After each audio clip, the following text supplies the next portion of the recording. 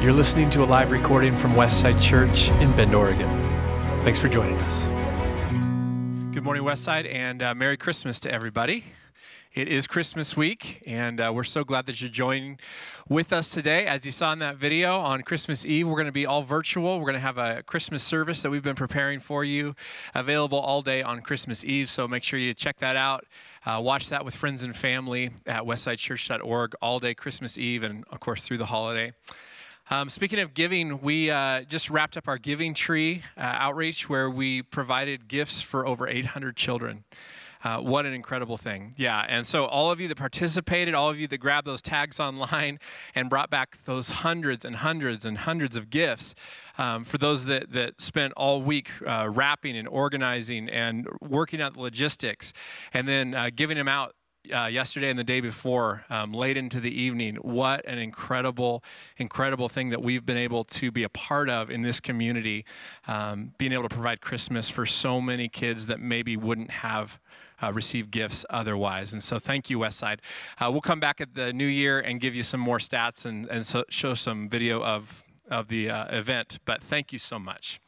It is remarkable what God is doing through us as we are just present here in the community, a church for the city, and that's because of you. So thank you so much. Also, I want to give a shout out to kids watching today who are being so patient to not open your gifts until Christmas Day. You've almost made it, kids.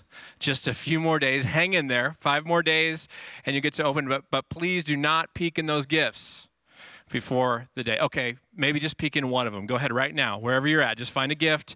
Just lift up the end of it. Just shake it a little bit. Figure out what's in there. Pastor Evan said it was okay. And grab a candy while you're at it. It's 8:30 in the morning or 10 o'clock in the morning. Just have a cookie. It's fine. Parents are going to love me today. We're going to be in Luke chapter 2. It is Christmas week, and so I want to read from the Christmas story out of Luke chapter 2 today. It really is just a gift when we are in this passage to look at the mystery and the wonder of what Christ coming, what it really means for us, that God is with us. Luke chapter 2, verse 8 says, "That night there were shepherds staying in the fields nearby, guarding their flocks of sheep. Suddenly an angel of the Lord appeared among them, and the radiance of the Lord's glory surrounded them, and they were terrified. But the angel reassured them, 'Don't be afraid.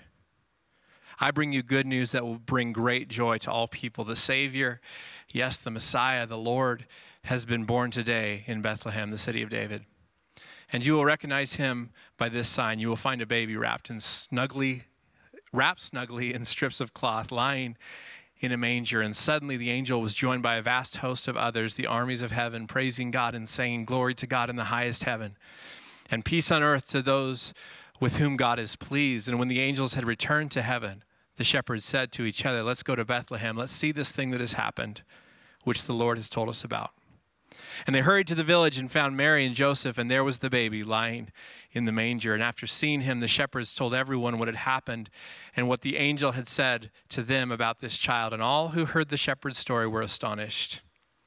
But Mary kept all these things in her heart and thought about them often. And the shepherds went back to their flocks, glorifying and praising God for all they had heard and seen. And it was just as the angel had told them." Lord, today we receive Emmanuel, God with us. That the presence of the child so many years ago is a reflection and an echo of the presence of Jesus here among us today.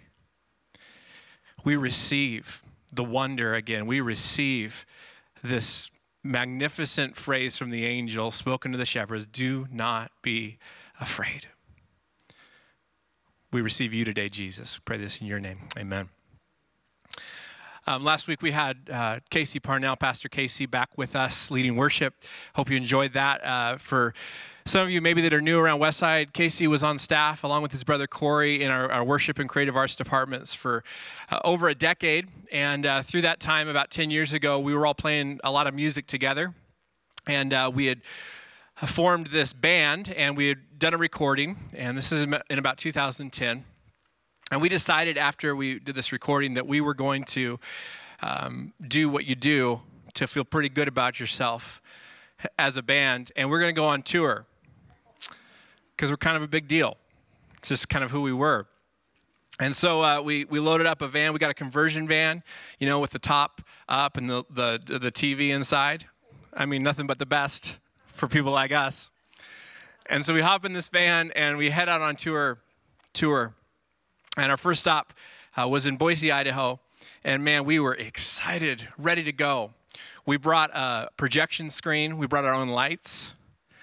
We had custom videos that played behind us. I mean, this is kind of impressive. You're not impressed yet, but you will be. Listen to how it went. So we arrive at our first show in the evening at this restaurant in Boise that agreed to let us play. And so we get all set up. We go back into the green room, and we're ready to go. This is going to be our tour. This is going to be our thing. We come out, 0 people in the building. So we go to the bartender. We're like, hey, when did the doors open? He's like, they're wide open, bro. They are wide open. So we start playing, and our crowd arrives. And out of that crowd, do you know how many people were not my cousins? None. 0 people were not my cousins. 2 people showed up, my cousin and her husband. That was our crowd. But the tour wasn't over. It got better. By the end, one of the highlights of this tour was we actually headlined in Denver, Colorado at a pet store. That was the highlight. We never really struck it big with people, but the parakeet gerbil crowd, hamsters were really into us. We tried to break in with golden retriever puppies, but they're a tough crowd. A rough crowd? I have another one. Do you want another one? I shouldn't be doing this. Amelia, our service producer's back there saying, don't. No more puns. It's Christmas, Amelia. What am I going to do? All right. Why are golden retrievers such a hard crowd to please? Because they set a high bark. That was more of a groan than a laugh. I think you were right, Amelia. I shouldn't have done that. We thought we were kind of a big deal, and we quickly learned that nobody cared. I think that we have lost the art these days of being content in obscurity. I think we have lost the skill to be nobody and be okay with that. And realize that God actually shows up in the lives of nobodies all the time. So much of the tension that's present in our society right now, maybe even in your family right now, centers around this idea of the elevation of who I am, right? My thoughts, my opinions, my views. That if I can elevate them high enough and show that I am the most informed or the smartest or the most right, that's a win for me. And the theme of so many of these conversations, and maybe you have been in some of these conversations as I have, we almost traffic in who can out-fear the other person. Have you noticed this? The conversation might go something like this. You're afraid of that? You know what you should really be afraid of? And if we can show that what I find to be frightening is actually the scariest thing that we face as a family or a society or a nation, then we win. And fear is juicy, right? It creates attention. It drives passion. It creates outrage. Fear is a great motivator. And in the middle of all this fearful mess, God quietly lowers himself into a humble stable to bring peace on earth and to whisper this phrase over and over again every time an angel shows up: don't be afraid. Don't be afraid. Don't be afraid.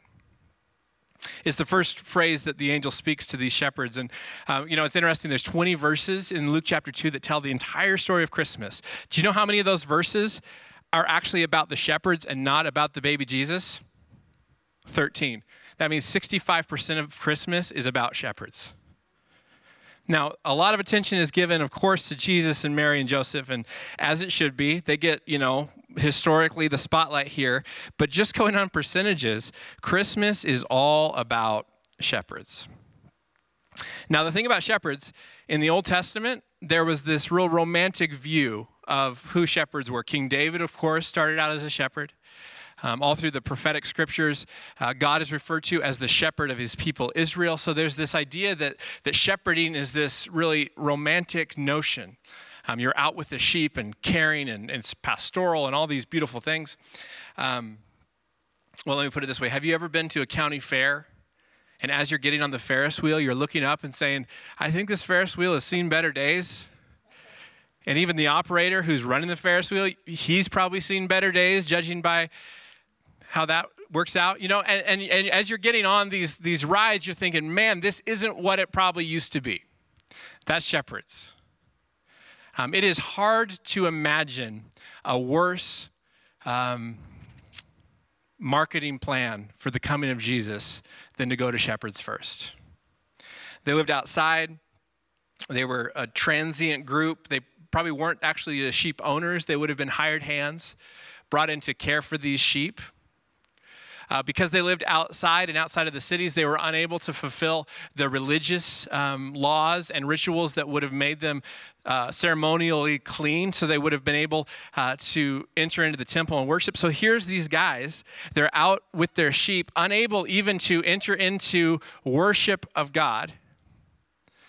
And the very first ones to receive the word to go and worship this newborn king are people that wouldn't have even been allowed into the temple.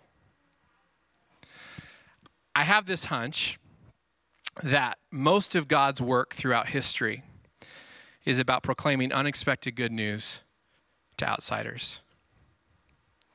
That God is constantly doing this. You can't find a place throughout the story of God, throughout Scripture and beyond, where God is not at work finding people who are on the outside, who don't make the cut, who fall outside of what's acceptable, and he comes unexpectedly, in unexpected ways, to bring good news of great joy. A couple weeks ago, we had Dr. A.J. Swoboda here, and he showed a picture of what the wise men probably would have looked like, and he showed us a picture of a wandering nomadic Bedouin. And I looked into it in studying shepherds in the first century, and we were actually able to find a photo of what a first century shepherd most likely looked like in the Middle East. And so can we show that picture of the shepherd? Actually, that's Pastor Ben in a video that we shot a few years ago. We dressed him up like a shepherd. I just want to show this as much as possible because I think it's funny. Do we have another picture of him with an actual sheep? Isn't that adorable? That's Pastor Ben. Anytime we can get him into costume, we're going to do it. We're going to take that chance. Most Jewish boys in the first century would have studied in religious school to try to get out of professions like this one. They would have studied hard in order to become something more prestigious than a shepherd. And for those who couldn't make the grade, those who flunked out of their studies, they would have gone back to their lot in life, which would have been jobs like this, like shepherding. And so here God comes, and the angels of heaven to proclaim the best news in history to this group of rough and tumble outsiders. I think what happens to these guys in the end is that they go back to shepherding, they go back to what they were doing, but everything changes when heaven shows up on that night. Because these guys may not have had their profession changed, but I guarantee you that their identity and who they saw themselves as was changed when those angels showed up and said, "Don't be afraid." Because the attention of heaven, when we realize that we are nobodies who are seen by God, it may not change our situation, our profession, our lot in life, but it will change who we are. This idea of identity is big business. We know this. Brands spend billions of dollars every year to get you to wear their clothes, to shop in their stores, to root for their teams, to vote for their candidate. Even your Costco membership is a token of identity. And if you look around your house, even right now, you can probably see tokens of identities that you have signed up for or agreed to or bought into. But make no mistake, my friends, and don't be fooled. No brand, organization, or political party deserves your undying loyalty and allegiance. Because we have a king. His name is Jesus. And his brand is one of weakness, humility, and vulnerability. And my goodness, that's a terrible brand. Like that is not what marketers would tell you to go after. You know what? Make yourself look weaker and smaller and more vulnerable. That's the ticket. That's what's going to really get people excited about what you're proposing to do. And yet the entirety of who we are as Christians, sinners on this moment when Almighty God willingly becomes weak and vulnerable and small and lies in a manger helplessly.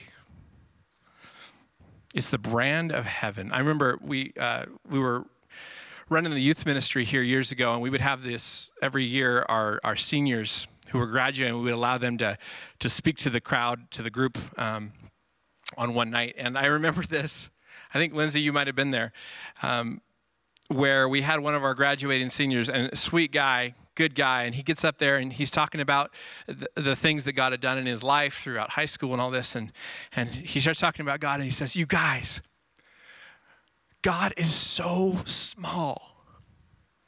God could fit in my pocket. God is microscopic." And he goes on and on about the smallness and the patheticness of God. And I was thinking, man, I think this might be confusing theologically for some of our students today. We maybe need to clean this up. And yet he was probably onto something. That the greatest sign of weakness is not when God comes in the form of a human and is incarnated in the person of Jesus as a child in a manger. That is not the sign of weakness. That is the moment where God expresses his greatest strength. When he lowers himself to empathize face to face with a broken humanity to rescue and restore us. It's a moment of great strength. When I go home today after this service, there will likely be a moment when I will lower myself down off the couch and I'll sit on the floor with my kids, and we will probably play some sort of blocks or trains, or we'll shoot at imaginary wolves with finger guns, or, fill in the blanks. And these are things that, if my kids weren't present, I probably wouldn't do. You show up at my house, sometime my kids are out, and I'm just, finger guns and blocks, guys. No, I wouldn't do it. The whole reason for sitting on the carpet, the whole reason for what I'm choosing to do is not for my own sake, it's because of them. Does that make me weak? See, I want my kids to be successful. I want them, and you probably do too, for your kids. You want them to succeed. You want them to be smart. You want them to make good decisions. You don't want them to be poor or in lack or in need all their lives. You want all these things for your kids. But you know what? When I get down on the carpet and we play together, I'm not doing it so that they'll become wealthy or successful or invincible. You know why I'm down there? It's because I want, for the rest of their lives, no matter what they become, whether they're operating a Ferris wheel at the county fair or they're astronauts or neurosurgeons, I don't care. I'm down on the floor with those kids so that they will know for the rest of their lives when they look in the mirror that they are a person who is deeply loved and seen by their Father. God sends Jesus into a humble stable, lowers himself down, not to make us invincible or help us to avoid all trouble or always successful or to change our profession or our lot in life. He comes down as a child so that we will know for all time that we are loved and we are seen by our Father. And so many people Man, they put all their hopes in Jesus. They put all their hopes in Jesus, that he was going to be the one to get them out of all the trouble from Rome, right? Here comes Jesus, and he's preaching and he's healing, and they're thinking, this is our guy. The Messiah is going to solve these issues. And then he heads to Jerusalem and he allows himself to be betrayed and arrested and put on trial and crucified. And imagine the disappointment in all those who had put the hopes of their whole nation and their lives onto this man, Jesus, as they saw him die on that cross, thinking we were wrong. And yet God was making it clear as Jesus died that the whole purpose for coming wasn't just to make everything a-okay. It was to let us know that from now until our final breath, God is with us. He's with us in the ugliness of this world. He is with us in the ugliness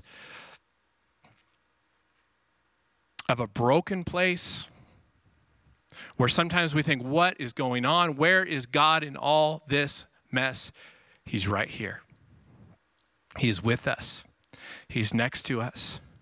He is experiencing with us those things that we feel and that we mourn over and that we grieve over. He is God with us. And when we capture this idea that God wants to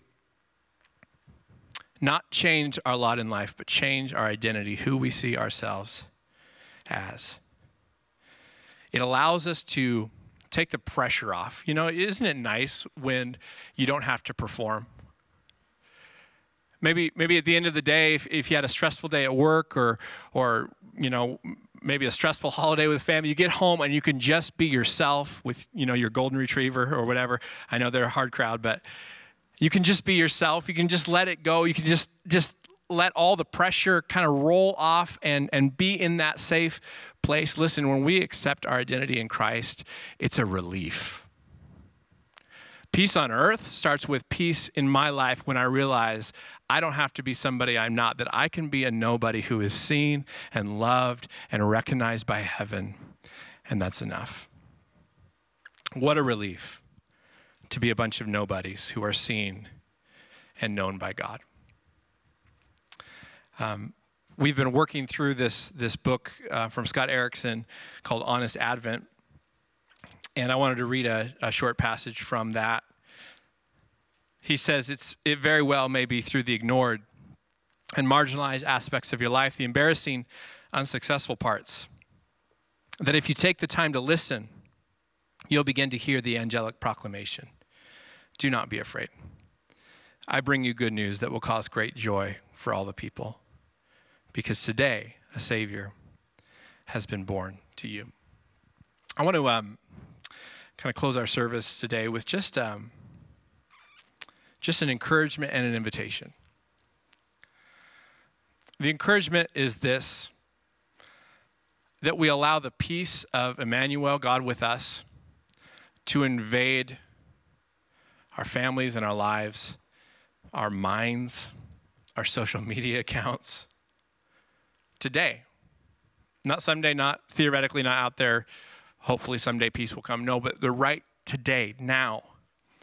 We allow the peace of the Prince of Peace to settle in on us. I know I've had enough conversations right now to know tensions are high, even amongst families, as we head into this week of Christmas. And so I just believe that God has a gift of peace for us.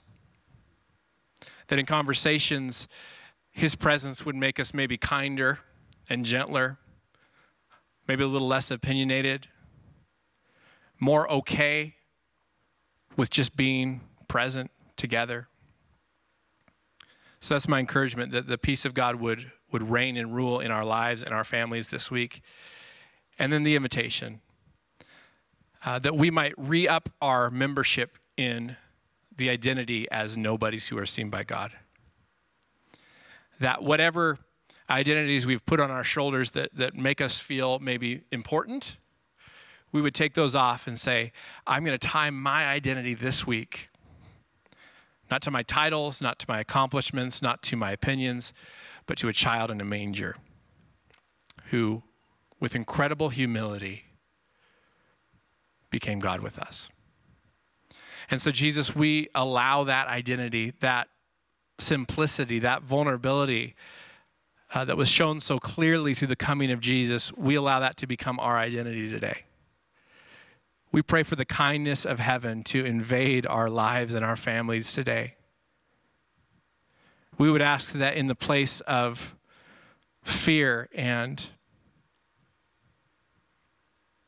argument, God, that you would give us the words of the angel over and over again, do not be afraid. God is with us. Lord, we receive your work today. We receive just a sense of your close presence, even as Mary and Joseph and the shepherds were so close to that child on that night.